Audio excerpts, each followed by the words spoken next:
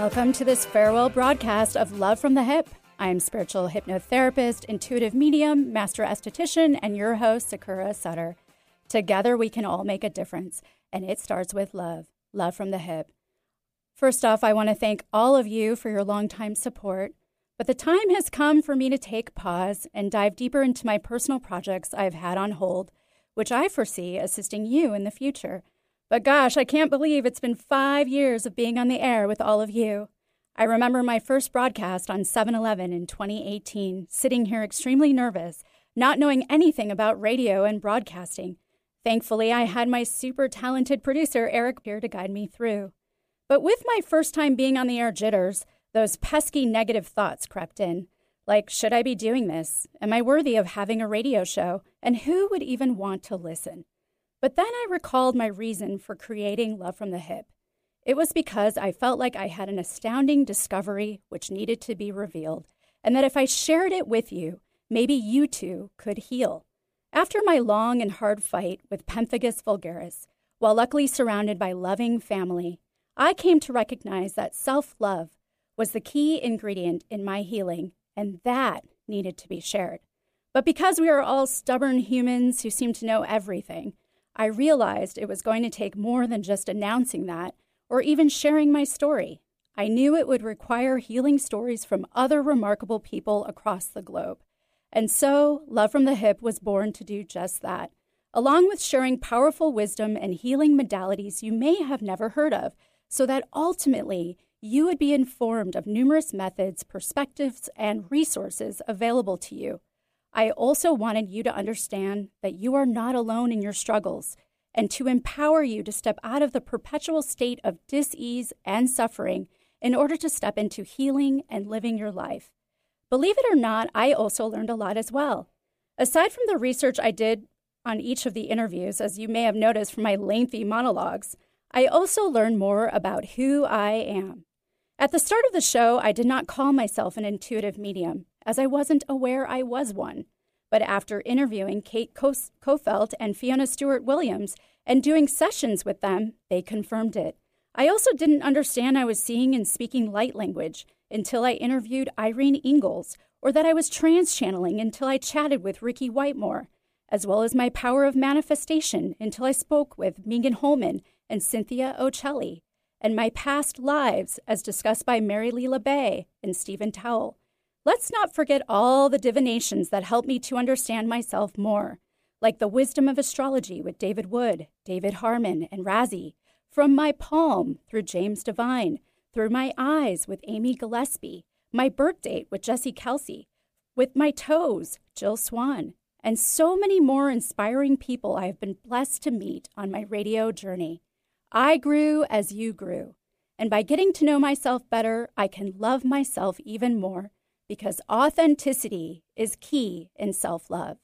If you don't know who you are, how can you love yourself, let alone another person? Furthermore, the greater your connection to self, the greater your connection to the world around you. It allows you to understand where you fit in, but more importantly, where you stand out. Your connection to your true self is where self-love resides. Self-love means you hold yourself in positive regard, with a deep appreciation and admiration. It means you are seeking to take care for your needs while not sacrificing your well-being for the satisfaction of others. It is, unfortunately, however, something we are not taught in school, nor something we instantly contract from others.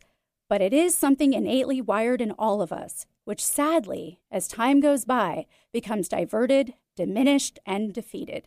English philosopher Alan Watts said, "Loving oneself is as difficult as kissing your own lips," adding how oddly elusive it gets as we begin to focus more on it, like a dog chasing its tail.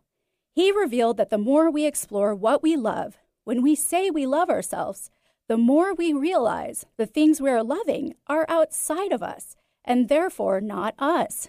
He said that your love is what you are, an energy that cannot be destroyed. However, when we turn it, when we won't love, it comes out in its alternate form, that of self-destruction.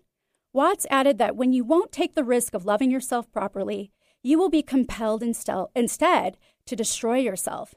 He also emphasized that love is a spectrum. You have to take it and let it grow where you find it.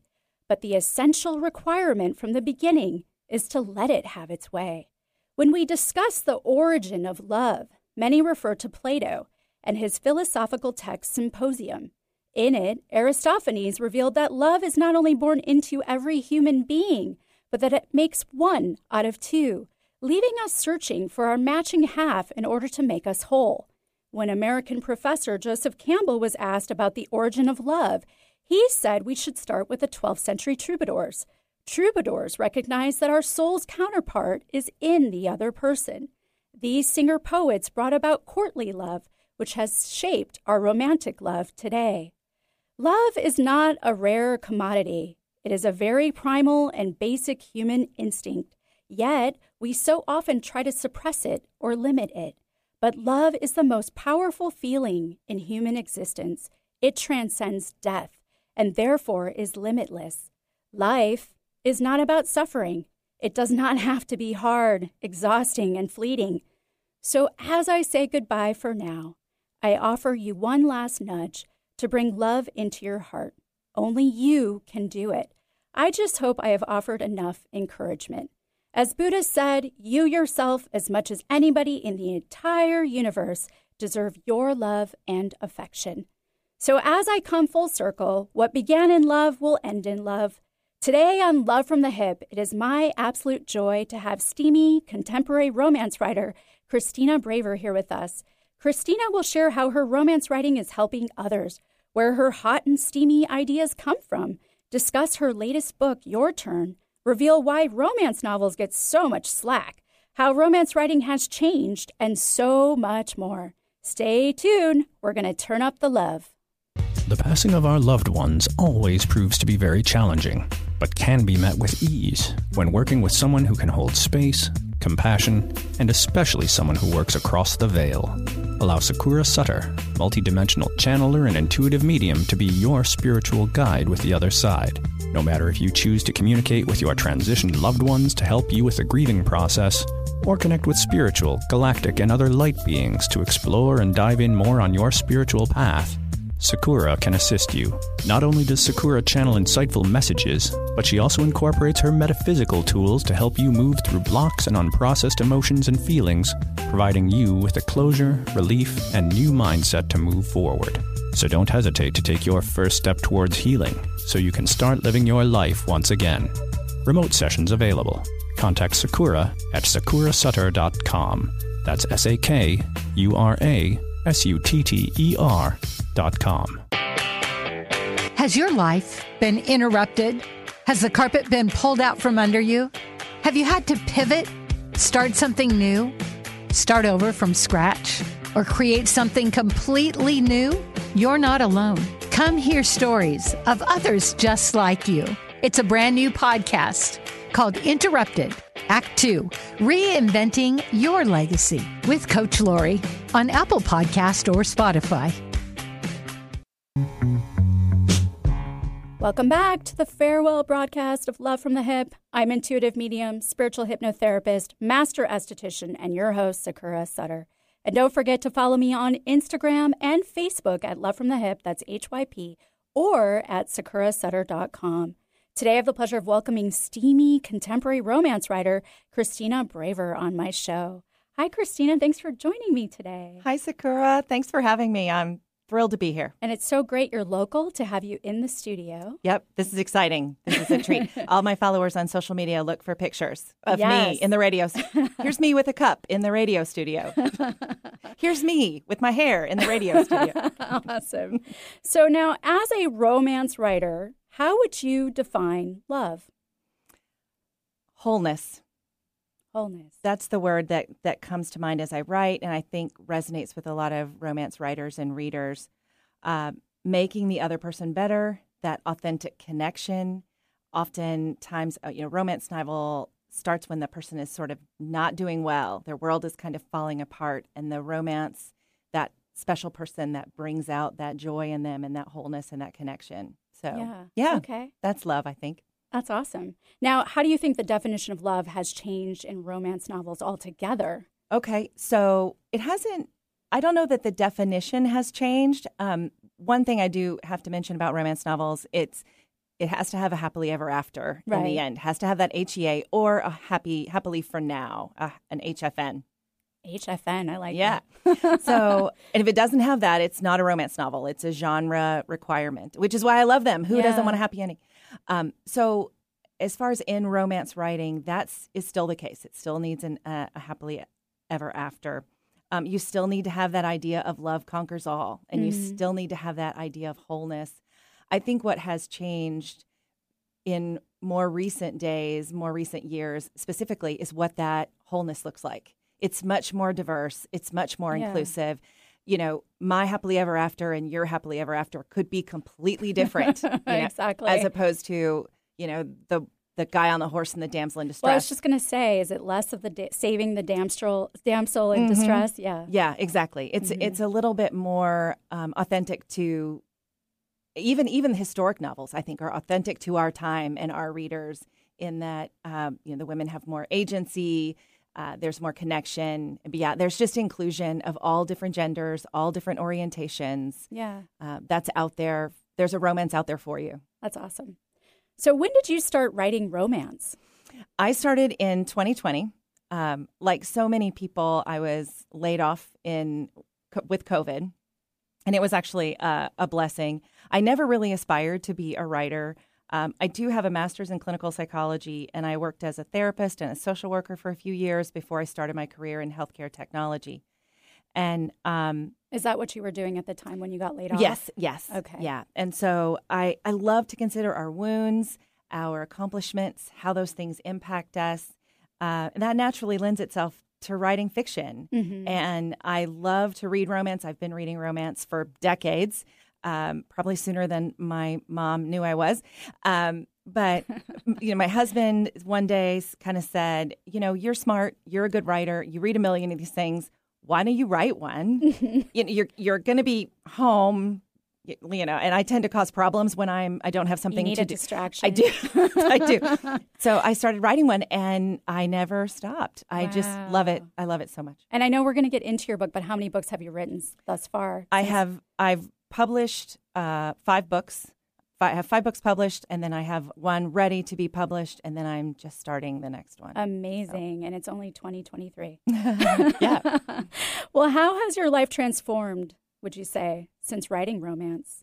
Well, I'm certainly happier and more energized. I go back to that adage of if you do what you love, you'll never work a day in your life. Mm-hmm. And that's fine. It's not really that because I work really hard, but because I love it, the effort is easier. Yeah. So I think that's, I'm a little bit happier. That's great. And how has it helped your relationship with your teen daughter and perhaps your husband as well? Right. Yeah. So my relationships, it's a bit mixed. I have 2 kids. I have a son who's 20 and my daughter is 15, which being a steamy romance novelist, it's interesting. I have some conversations there. Do you let her read your books?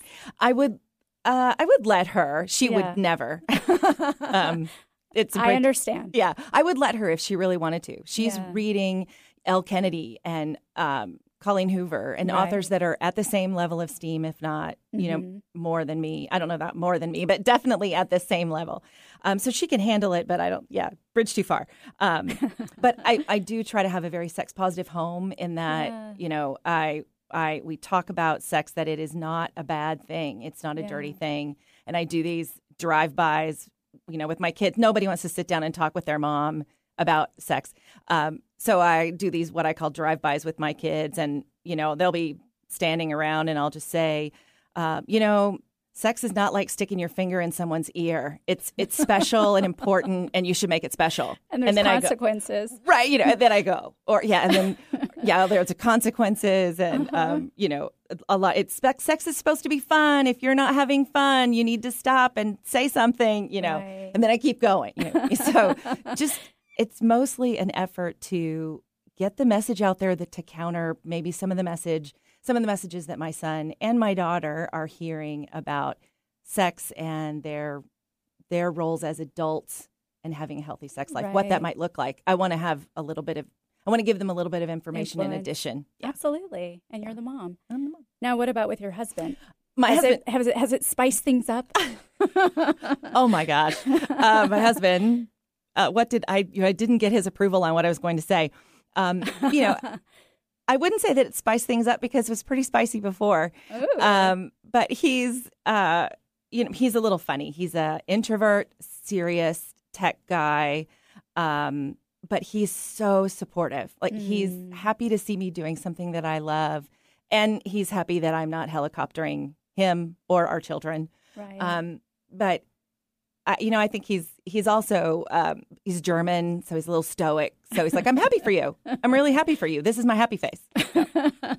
That's great. Well, let's talk about romance writing. How has it changed in the last 10 to 15 years? I know you talked about the less of the damsel in distress. Yeah, it's changed actually quite a bit. And there's a couple of big factors that go into that change.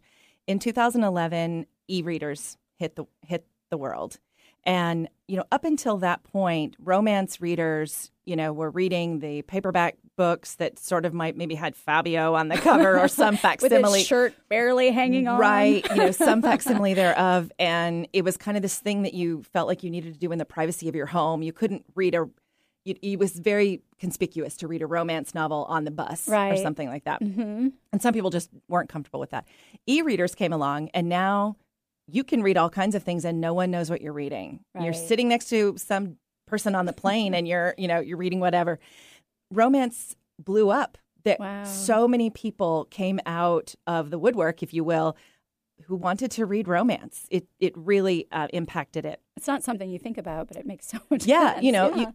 Now this thing that I've always wanted to do and couldn't work up the nerve to do, now I get to do it and no one will know. Mm-hmm. And we can talk about why you should let everybody know that you read romance. There's nothing wrong with it, but baby steps. The other thing was in 2019, there was a reckoning in the romance industry with the professional organizations and the publishers and the writers, really across the board around racism and sexism and marginalization. Mm-hmm. And because that happened, there was lots of things that came out of that. But one was that it opened up the opportunity for a lot of very diverse stories that weren't getting heard, weren't getting traditionally published. Before that, self-publishing, there were some people who would say the only people self-published are those who can't get traditionally published. And that's definitely not the case anymore, because you have people who said, oh, I don't want to be part of whatever's going on in the traditional publishing machine. I'm leaving that and I'm going to do self-publishing. So you have a much more robust array of writers and talent, and some not as good as others. Right. A lot of excellent stuff out there, and some that's less excellent. But it's changed a lot. It's changed a lot. Well, as you said earlier, right? I mean, love sees no boundaries. So it just was a matter of time for that to open up. Right. That's amazing. That's great. So let's talk about the readers. Okay. And first off, what percentage of people read romance? Just curious. Well, I don't know the percentage of people, but I do know it's a lot. And I know that because so romance is the highest earning genre of fiction. Wow. It generates on average $1.44 billion annually. Just for comparison, science fiction and fantasy together, which includes Harry Potter, generates about $590 million annually. So just about 40% of what the romance genre generates on its own. Amazing. So, lots. About 82% are women, and that's important. Let's look at the foil of that. That means 18%, nearly 20% are something else. Right. And they deserve to have a story written that they can see themselves in. 45% of romance readers have a college degree. And all these statistics come from wordsrated.com, which is a non-commercial organization that follows the publishing industry. They're getting younger.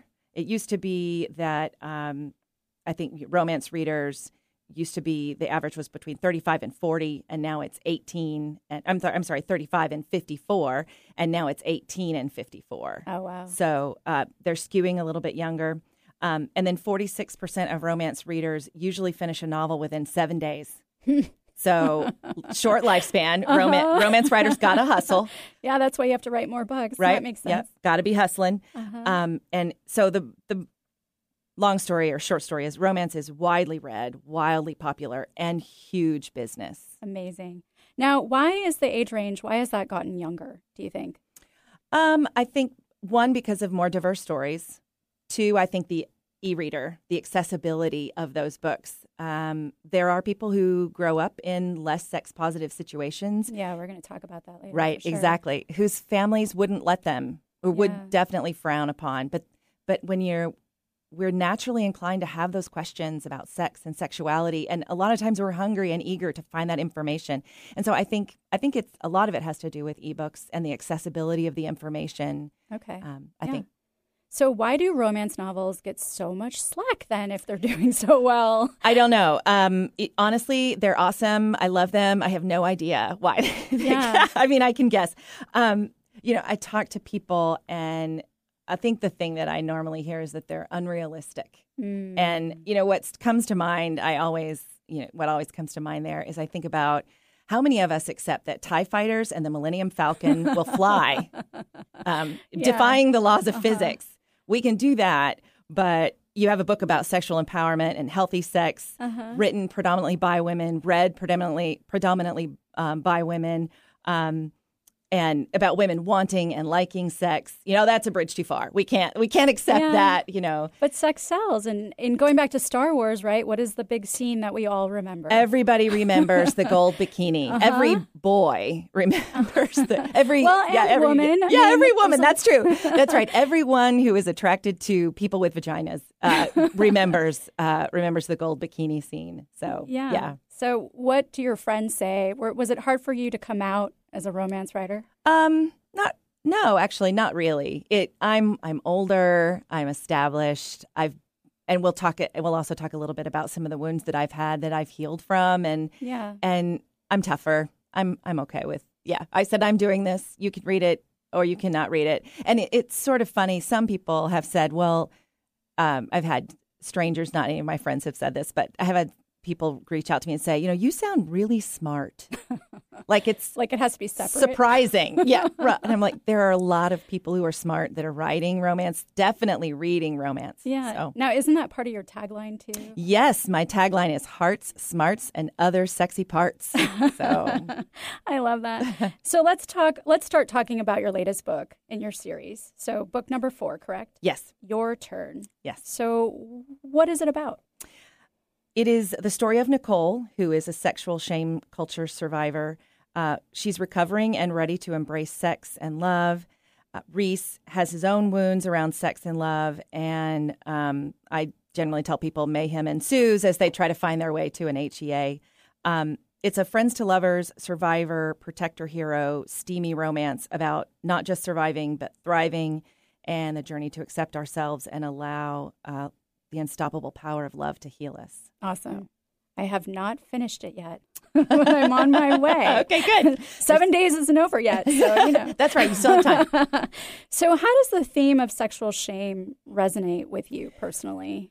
Well, as I grew up in the 80s, I was a teenager in the 80s. I grew up in the southeastern United States, in the buckle of the Bible Belt, if you will. And sex was just not something discussed in the homes. It just wasn't something that was discussed in that culture. It wasn't that my parents were bad. It just, wasn't done. And it was sort of that personification of the misbelief that educating teens about sex will encourage them to have sex. Make more sex. Right. Yeah. When in reality, there's plenty of studies that tell us that the only thing we guarantee by not talking about sex is that people will have unsafe and unsatisfying sex. And unplanned pregnancy. Exactly. So, I received these messages that said I had to be a virgin when I married, that I should watch how I dress so I didn't entice a man to want sex, and I had to say no whether or not I wanted to. All of those messages I received, and it took a long time with reading and questioning and prayer. I'm a Christian, to realize that those things that culture taught me didn't fit. And so I got out of that web, but not everyone does. Now, and didn't your father... He told you were going to get an education. Was that different than what other people were doing? My father passed away in 2018, and while he was not perfect, he did get some really important things right. And one of the things that he did was he said things like, you can't get married until you're older. You need to go to college and get an education so you can support yourself. Then you need to actually spend a year living on your own, supporting yourself, because you'll make a better decision about who to marry if you know that you don't have to be married to survive. And, that really resonated with me. Going out and getting an education was definitely very important to my father. Yeah, and that's a big lesson, too, in having attachment in a relationship or being codependent. He was teaching you not to do that, which is amazing. Right. You're right. Awesome. Yeah, awesome. Well, love you, Daddy. Wherever you are. We're going to take a quick break, and when we come back, we'll talk more about sexual shame and sex positivity. But everyone, stay tuned for the Weekly Skinny up next and more Love from the Hip. On this final Weekly Skinny, I want to discuss the mind-body-skin connection. I know you have heard me talk about this in several interviews, but I felt it worthy of chatting about one last time. Having been in the skincare industry for over 20 years, I have watched chronic skin conditions and rare skin diseases rise, not to mention having overcome one myself.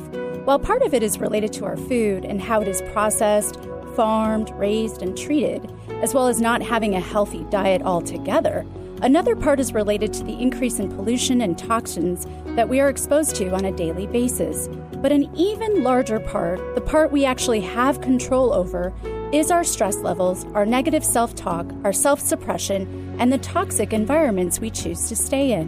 While some argue the level of stress around us humans today is not that much more than years before, we unfortunately have more access to it. Not to mention, our media has finally figured out that it is fear and tragedy which sells, and so they feed more of it to you. And you take it, while you have listened to what society told you what you should be and do. As a result, we absorb more fear, sadness, anger, anxiety, and hopelessness. Our skin is the first barrier against anything in our physical environment. It knows how to do its job of keeping you safe from harmful bacteria and dis-ease. But if all of the negative emotions are impacting you to a point where you begin to adopt those feelings as your own and then magnify them in your mind, then your skin is no longer able to perform the beautiful functions it was meant to. It weakens as your mind weakens. It allows for inflammation to flare up, cortisol levels to rise, and therefore hormones to become imbalanced, and for viruses and dis-ease to settle into your body until it presents visible hints of such on your skin. Several studies have been done in the last 10 to 15 years to prove the effect the mind has on the skin. Mindfulness interventions in many of the studies help to not only decrease one's overall stress, but also improve their skin dramatically. Even those who live with an already visible skin condition experience less distress and were more able to manage their condition. Studies have even shown a reduced skin permeability because, again, the healthier our minds, the stronger our skin barrier becomes. So as I tell my clients who are suffering from acne, rosacea, eczema, and other chronic skin diseases, products and skin treatments can only do so much. Chronic skin diseases are a reflection of what is happening internally in your body, but more so in your head. Aside from being more mindful of what you are consuming, how are you showing up for your skin? What are you saying to yourself and your skin? How can you change your environment around you to be more manageable and healthy? How can you set boundaries for those unhealthy relationships? And lastly, are you surviving or thriving? Welcome back to this farewell broadcast of Love from the Hip. I'm intuitive medium, spiritual hypnotherapist, master esthetician, and your host, Sakura Sutter. If you are just tuning in, I'm chatting with steamy contemporary romance writer Christina Braver on her latest book, Your Turn. So, Christina, before the break, you were sharing about the environment that you grew up in. Did it ever feel like a part of you was missing? Absolutely. I was a normal teenage girl. I'm cisgender, female, heterosexual, and I had all of the things that come with that in my teen years. I absolutely felt shame about those natural sexual feelings. And like I said, I am a Christian, and it could be argued that through my teen years, I read the Bible so much because I was looking for a loophole in the rhetoric that I was hearing from the leaders, the spiritual leaders around me, the Christian leaders around me at the time.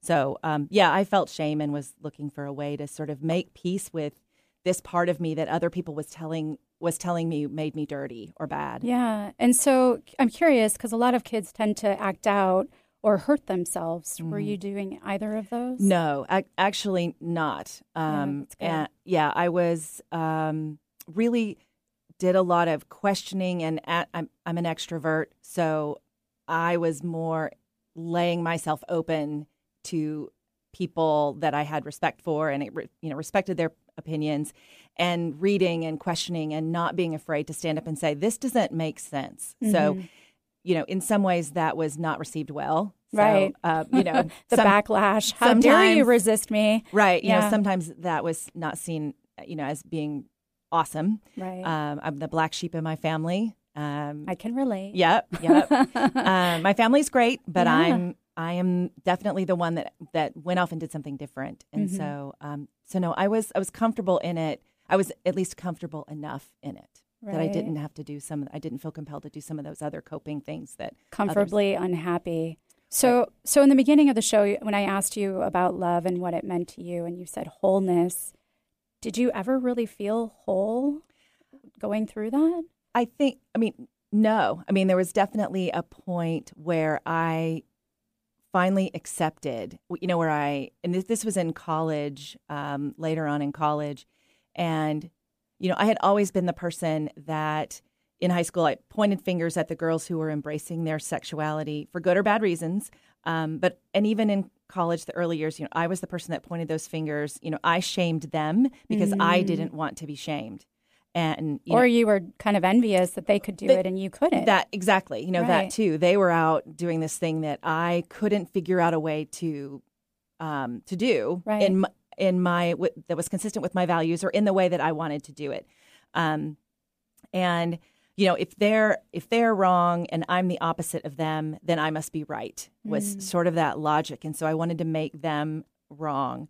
But really, what that ended up doing is whenever later on in I think it was probably my senior year in college, I just realized that I just need to embrace that side of me, that all of that trying to be what other people said I was supposed to be in order to be good or pure or a nice person or a good little girl or pretty or sweet or whatever, all the things that sit still, look pretty, all the things that we're supposed to do. I just kind of woke up one day and said, I don't think I can do that. Wow. Amen. Amen. That's right. Can I get an amen? So it really took away your self-love. If it was ever there. Yeah. And it didn't allow you to cultivate it. It didn't allow me to cultivate it. Certainly not as a young person, not as a teenager, when I'm going through the ravages of puberty and we're having all these thoughts and feelings and we're not sure where they're coming from. And, I had to go a few years, but then there are people who never get that opportunity to confront that side of, or to embrace that side of them, and embrace that self-love and say, this is who I am. And you know what? I kind of like who I am. Yeah. Take it or leave it. Yeah. I know you might not like who I am, and that's okay. You can be over there and I'll be over here. Like, we don't have to be together if we don't like each other. That's the beauty of this situation. So. Exactly. So then how has your writing, especially your latest book, helped you to fully heal that part of you? Well, and I think this book actually, I think, comes out of I want to maybe demonstrate that I have healed. Yeah. It comes out of a place of healing. So I think romance in general and my writing exposes new ideas about sex and sexuality, and that is a healing. That's healing for me.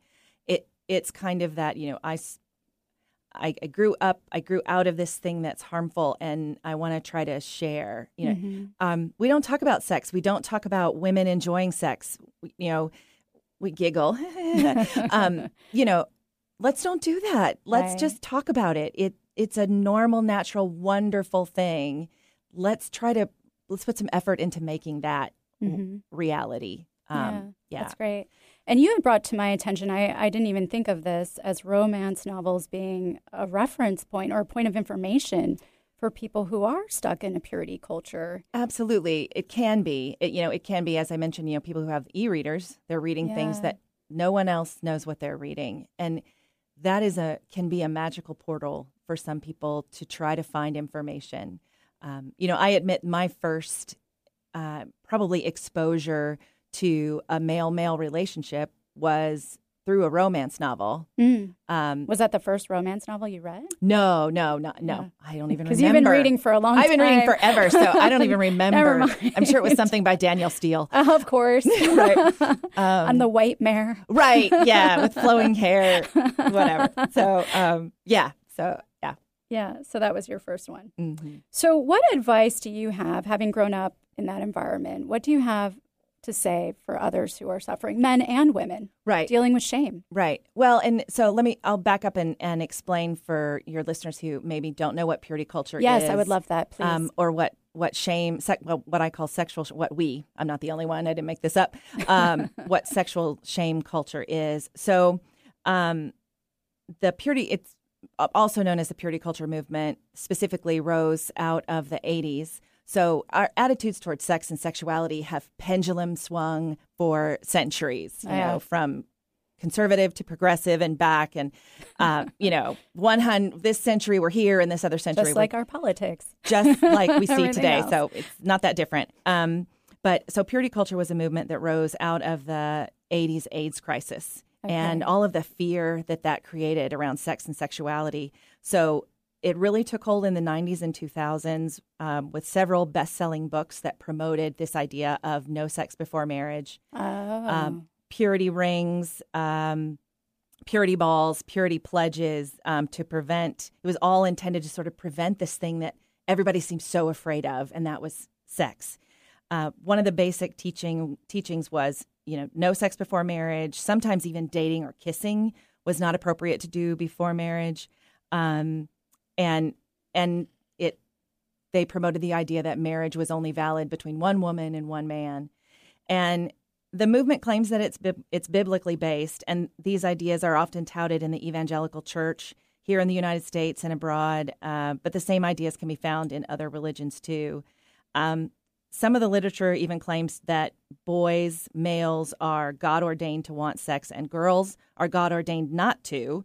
Mm-hmm. So it's the girl's responsibility to maintain the purity of herself and the males around her by how she dresses and by saying no. All that responsibility and accountability falls on the girl. Super convenient. And the man is supposed to want it all the time. Right.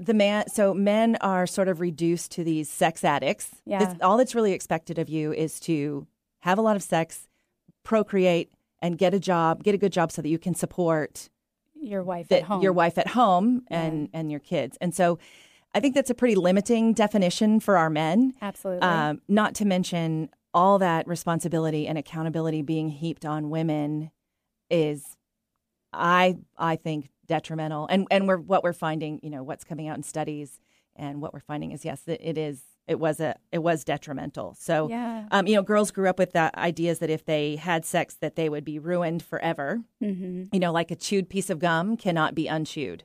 Is one of the things that people would say to girls, to say, look, you don't want to give your virginity away because once it's gone, forget it. And and this is not a new concept. I mean, think about. I'm showing my age here a little bit, but I grew up with the concept of if you get the milk for free, why buy the cow? And that seems all benign and funny, haha.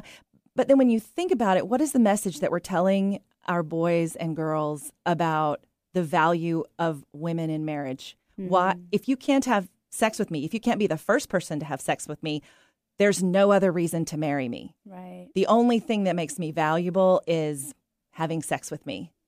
Boys hear that message, so they might, heterosexual boys are thinking about their female partners as, we wonder why boys see women as, men see women as sex objects sometimes. These messages are coming from us. We're telling them this in a lot of ways. And girls too, for me how do I say to my daughter, right? How do I see that in myself, that the only thing valuable about me is to have sex with me, and I'm supposed to feel good about myself. And it's so heavy. It's like you're already setting yourself up to fail, so why even try? Absolutely. So, So what would be the advice then you would say? So, first of all, I think my advice is that any type of shame is harmful. And for more on this, I refer you to the research and writing of Dr. Brene Brown at the University of Houston. Mm-hmm. Any type of shame is harmful. So if you feel shame, register that. This is something I need to take a look at. If I'm ashamed of this is something I need to think about a little bit more. question, read. There are so many books out there available through most libraries about surviving sexual shame, as well as how to have a healthy sex life and a fulfilling sex life. And just read and question and think about what you value or what you want, and then ask some more questions about that. There's information. And then seek help from a trained counselor, other survivors, pastors or leaders in your faith who don't ascribe to the teaching of sexual shame culture. I didn't grow up in such a harmful situation as those situations that I read about when I was doing research for Your Turn. I was not exposed to it to that degree. That level, yeah. Right. So let me be clear. I don't really consider myself a sexual shame culture survivor, because it really wasn't to the same degree. But I recognize it. Well, you still had people that you looked up to, right? Giving you that information that you just gave us, right? I still had that pressure. I still had that, I still had all those cultural messages to, sit still and look pretty. This is what a girl does. This is what a girl's for. Yeah. From the culture. I don't think you can give it levels or dismiss what you went through in any way. Well, that's probably true. So what do you hope then your books will bring to others, having said all that? I think, first of all, I want to bring an escape. I started reading romance, and I continue to read romance, even ones that I don't like very much or don't think are very well written. I still read them to the end. 50 Shades of Grey. Well, we'll talk about that later. Yeah, we'll talk about that later. It's not awesomely written, but it resonates for a reason. So because it's an escape, right? Everything in, I know this is going to have a happy ending. I don't know that in my life, angst and whether this will work out or not. That's my everyday life. Yeah. I don't want that when I sit down at night to relax and unwind and read something. So I want it to provide an escape. And then I also want to expose people to maybe other information, normalize different kinds of sex and sexual positions and thoughts and ideas about sex, sort of show those in a natural environment, and, not outdoors, but necessarily, but, in an open place. I once organic. Exactly. Organic. I once had a writer tell me, write the world you want to live in. And so that's what I'm trying to do. I love that. That's great. Yeah. All right. Thanks for sharing that. And with that, we're going to go out to a break, but don't go anywhere. Love from the Hyp. We'll be right back. Taking care of your body's largest organ can be difficult, but not for Astera Skincare Mist. This topical skin spray supports your skin's own natural healing defenses. Astera Skincare Mist is a light misting spray, free of parabens, alcohol, toxins, and fragrance. This all-natural topical skin spray will take the woe out of your skincare worries without clogging your pores. Irritation, inflammation, redness, post-procedure sensitivities? No problem. With Astera Skincare Mist, you can continue about your day without the skin dismay. Acne, rosacea, psoriasis, sunburns, rashes, and fungus? Don't let these skin concerns inconvenience you. Instead, let Astera Skincare Mist allow you to be happy in the skin you're in. Available at Sakura Skin and Mind. Learn more at esteracare.com. That's ESTHERA care.com. Mystic Journeys invites you to an innovative 9-day spiritual retreat in the heart of Tulum, Mexico. Join them this fall from November 9th to November 17th, 2023, for a unique blend of guided tours and spiritual workshops. From the beachside villa, they'll explore the ancient ruins and stunning beauty of the Mayan Riviera. In their workshops, expert facilitators will help you develop your spiritual gifts, increase your vitality, and invite synchronicity into your life. Learn how to embody Qigong, astrology, 7 sacred flame meditation, sound healing, and ancestral indigenous teachings from a local spiritual elder. Space is limited to 12 participants. To see the full itinerary and apply, visit harmonhealing.com. That's HARMON healing.com. Welcome back to this farewell broadcast of Love from the Hyp. I'm intuitive medium, spiritual hypnotherapist, master esthetician, and your host, Sakura Sutter. Don't forget to stay connected with me at sakurasutter.com. If you are just joining us, the lovely Christina Braver is here with us discussing romance. And now she's going to take it away and maybe read a little bit of hot and steamy from her latest novel, Your Turn. Take it away. That's right. Okay. This is Reese and Nicole. and they are getting ready to sing a song together. This is something that they've been doing is they're dancing around each other, and so they're getting ready to sing a song together. His guitar rested on his knee with his capable fingers poised above the strings, and I envied it. The music notes tattooed along his right arm drew my eye to his generous muscles, and the fabric of his shirt stretched across broad shoulders. If I placed my head there, I'd feel warm and secure. He was my picture of a man, strong enough to shelter and gentle enough to caress. I closed my eyes briefly to hear the soft opening notes from that place inside me. Low and breathy, I sang, channeling the song's dream of being held, supported, and loved. Reese's fingers danced on the strings as he played the low accompaniment and the high notes he'd been practicing earlier. I closed my eyes at the intensity of the lyrics. They were sensual and pleading. She wanted love. Love was light in all the darkness. The last note echoed along the hard surfaces and exposed brick of the hollow room. I lifted my face heavenward and felt the sound fade. When I opened my eyes, Reese was close, canted over his guitar. I gravitated to him, pulled in a way I couldn't resist anymore. He didn't blink as the space between us closed, and I took in his deep brown eyes, freshly shaved jawline, and full lips. I didn't breathe. Then, hallelujah, he pressed his mouth to mine, firm and intense. White-hot sensations rocketed through me. My hands came to his face, and I slanted my lips across his in a hungry press. He inhaled deeply and moved a hand to my hip, fingers massaging the strip of exposed skin at my waist. His tongue licked my bottom lip, and I opened to him. I wanted to settle myself onto his lap, but the guitar still rested between us. Eric, did it just get a little hotter in here? Yeah, you're sweating, aren't you? Wiping my brow. So this hot and steamy, thank you for sharing that. Absolutely. Yeah. Where do these ideas come from? Your own personal life? Right. I know you didn't talk to your husband about this, but, What I was going to reveal, babe. No, these are not autobiographical. They are fiction. I do get a lot of inspiration and maybe the technical blocking ideas for the sex that happens through reading a lot of nonfiction books by sex therapists and, promoting some techniques and information that maybe other people hadn't heard before. Oh, right. You can do that when you do that, and that makes it better? Okay, and I'll have my hero do that or my heroine do that, So, yeah. Or stories from friends maybe too? Yeah, be careful what you tell me. Many people who know me personally will also tell you, be careful what you tell me. That's funny. So along with that, would you say, has your family, I'm curious, right. Growing up in the environment that you did, has your family read your hot and steamy? Well, like I said, my father passed away, so before I started writing, but he may not have read a book, but I think he would be really proud of me for putting myself out there and doing what I wanted to do. My mom has read all of my books. But she does say that she sometimes skips a few parts. Totally fine. You do you, Mom.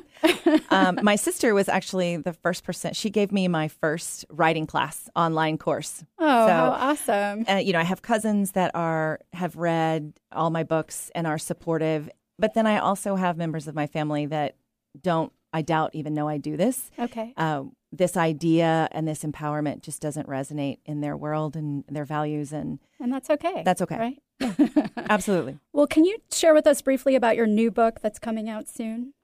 Sure. So I have a book that's coming out. It's a holiday novella. That'll be free to everyone, all of my newsletter subscribers. So subscribe to my newsletter and you'll get that in October. That'll be available. They sign up for that? You can sign up for my newsletter on my website at ChristinaBraver.com. Awesome. So that's my holiday novel. And sex positivity really theme there is sort of she's empowered. She's a smart girl. He's a smart man. They're theoretically having a quickie weekend in Vegas, but then again, mayhem ensues, and they have to find their way to an HEA. But the sex positivity there is just her sort of, she's an adult, and she makes the choices that she makes, and she's not unapologetic about them. So, all right. And then the next book that I'm writing, the book I'm working on now, is the fifth book in the series, and that is the character Angela, and she is nothing if not sexually empowered. So she's a little bit of a foil to Nicole. Mm-hmm. And so we'll follow her journey as she deals with some of the things that come along with being sexually empowered as a woman, what that feedback she gets from the culture and the world is, and what she has to do to find her HEA. Awesome. Yeah. And now all your books are set in the Pacific Northwest. They are, yes. Why did you choose the Pacific Northwest? I love it here. These are my people. I'm trying to follow the write what you know to a certain extent. Mm-hmm. The books are set in a town called Perry Harbor, which is made up. It's not real. Don't look for it on a map. But it's loosely based, or sometimes less loosely based on Anacortes. Okay. And with a little bit of Mount Vernon thrown in, but mostly Anacortes. And your in that sister area. would say otherwise. Right. My sister, who's a chemical engineer, once told me the first book is about a tulip farmer. And my sister said, but there aren't any tulip farms in Anacortes. And I said, it's fiction. Think Star Wars. That's okay? right. Think Star Wars. Yeah. But So I have to ask you, if your book became a movie, who would you want casted as your protagonist? So I'm going to show my age also here, because my characters are younger than these actors now. But I always pictured Gerard Butler when I was writing Reese. And Finn is the tulip farmer. I got distracted. When I was writing Reese, I always thought about Gerard Butler. Probably more of the damaged, loner, wounded from P.S. I Love You. Okay. That movie. Yeah. That's a great movie. That's a great movie. I mean, bring your tissues. But yeah, so I always pictured him. And then Nicole, I think, is a Keira Knightley. Oh, Keira Knightley sort of strikes me, just looking at appearance. I don't know her personally, but just looking at appearance, she looks frail and fragile, but she's not, and I think that's the thing about Nicole. She is thin, she's small, she looks like a wind would blow her over, but she's an avid kickboxer. She packs a punch. She does. She packs a big kick. Reese finds out the hard way. And she's tough. And so I see that it's that sort of look on, sometimes Keira Knightley has that look on her face, like, don't mess with me. Right. And absolutely. Nicole has that same look. Awesome. Love that. So how can my listeners follow you and learn more about you and your books? Well, the best place to start is my website, ChristinaBraver.com, and that's Christina with a C. And I'm also on Instagram, and I'm on Facebook. If you want to reach out to me, you can email me at author@ChristinaBraver.com. Wonderful. Well. Yeah. Thanks again for being here today. Thank you so much. This was wonderful. I had a great time, Sakura. Awesome. Wonderful. Being here for the curtains to close. Yes, I'm so honored. Thank you so much. You're welcome. I also, of course, want to thank my brilliant producer, the man at the helm, Eric Ryder, as well as you, the listener, KKNW, and Cape Town Zone Radio. I'm forever grateful. Don't forget to keep tabs on me at sakurasutter.com. And the time has come for me to say goodbye. Goodbye for now. As Rumi says, goodbyes are only for those who love with their eyes, because for those who love with heart and soul, there is no such thing as separation. And hopefully by now, I have taught you to love with your heart and soul. Until we meet again, stay kind out there, stay true to you, and don't forget, make self-love contagious. Go ahead, I dare ya. Peach fuzz is great if it's on a peach. Let Sakura Skin and Mind remove unsightly hair with dermaplaning. Although its primary purpose is to remove layers of dead skin, it's just one of the added benefits, leaving your skin baby smooth, safe, effective, fast, and affordable. What a concept! Sakura Skin and Mind wants you to look your very best, and dermaplaning is just one tool in their chest. Find out about dermaplaning at sakuraskinandmind.com. SAKURA, skinandmind.com. We bring out the healthy skin and healthy way of thinking you didn't know you had. Your skin is your body's largest organ. Care for it properly, starting with your face. Sakura Skin and Mind offers several clinical facial treatments to help stimulate collagen production, eliminate toxins, boost circulation, and deeply cleanse. See a new you in your mirror. Clinical facials range from $90 and up. Do your face a favor. Sakura Skin and Mind, erasing wrinkles one clinical facial at a time. Learn more, sakuraskinandmind.com. SAKURA, skinandmind.com.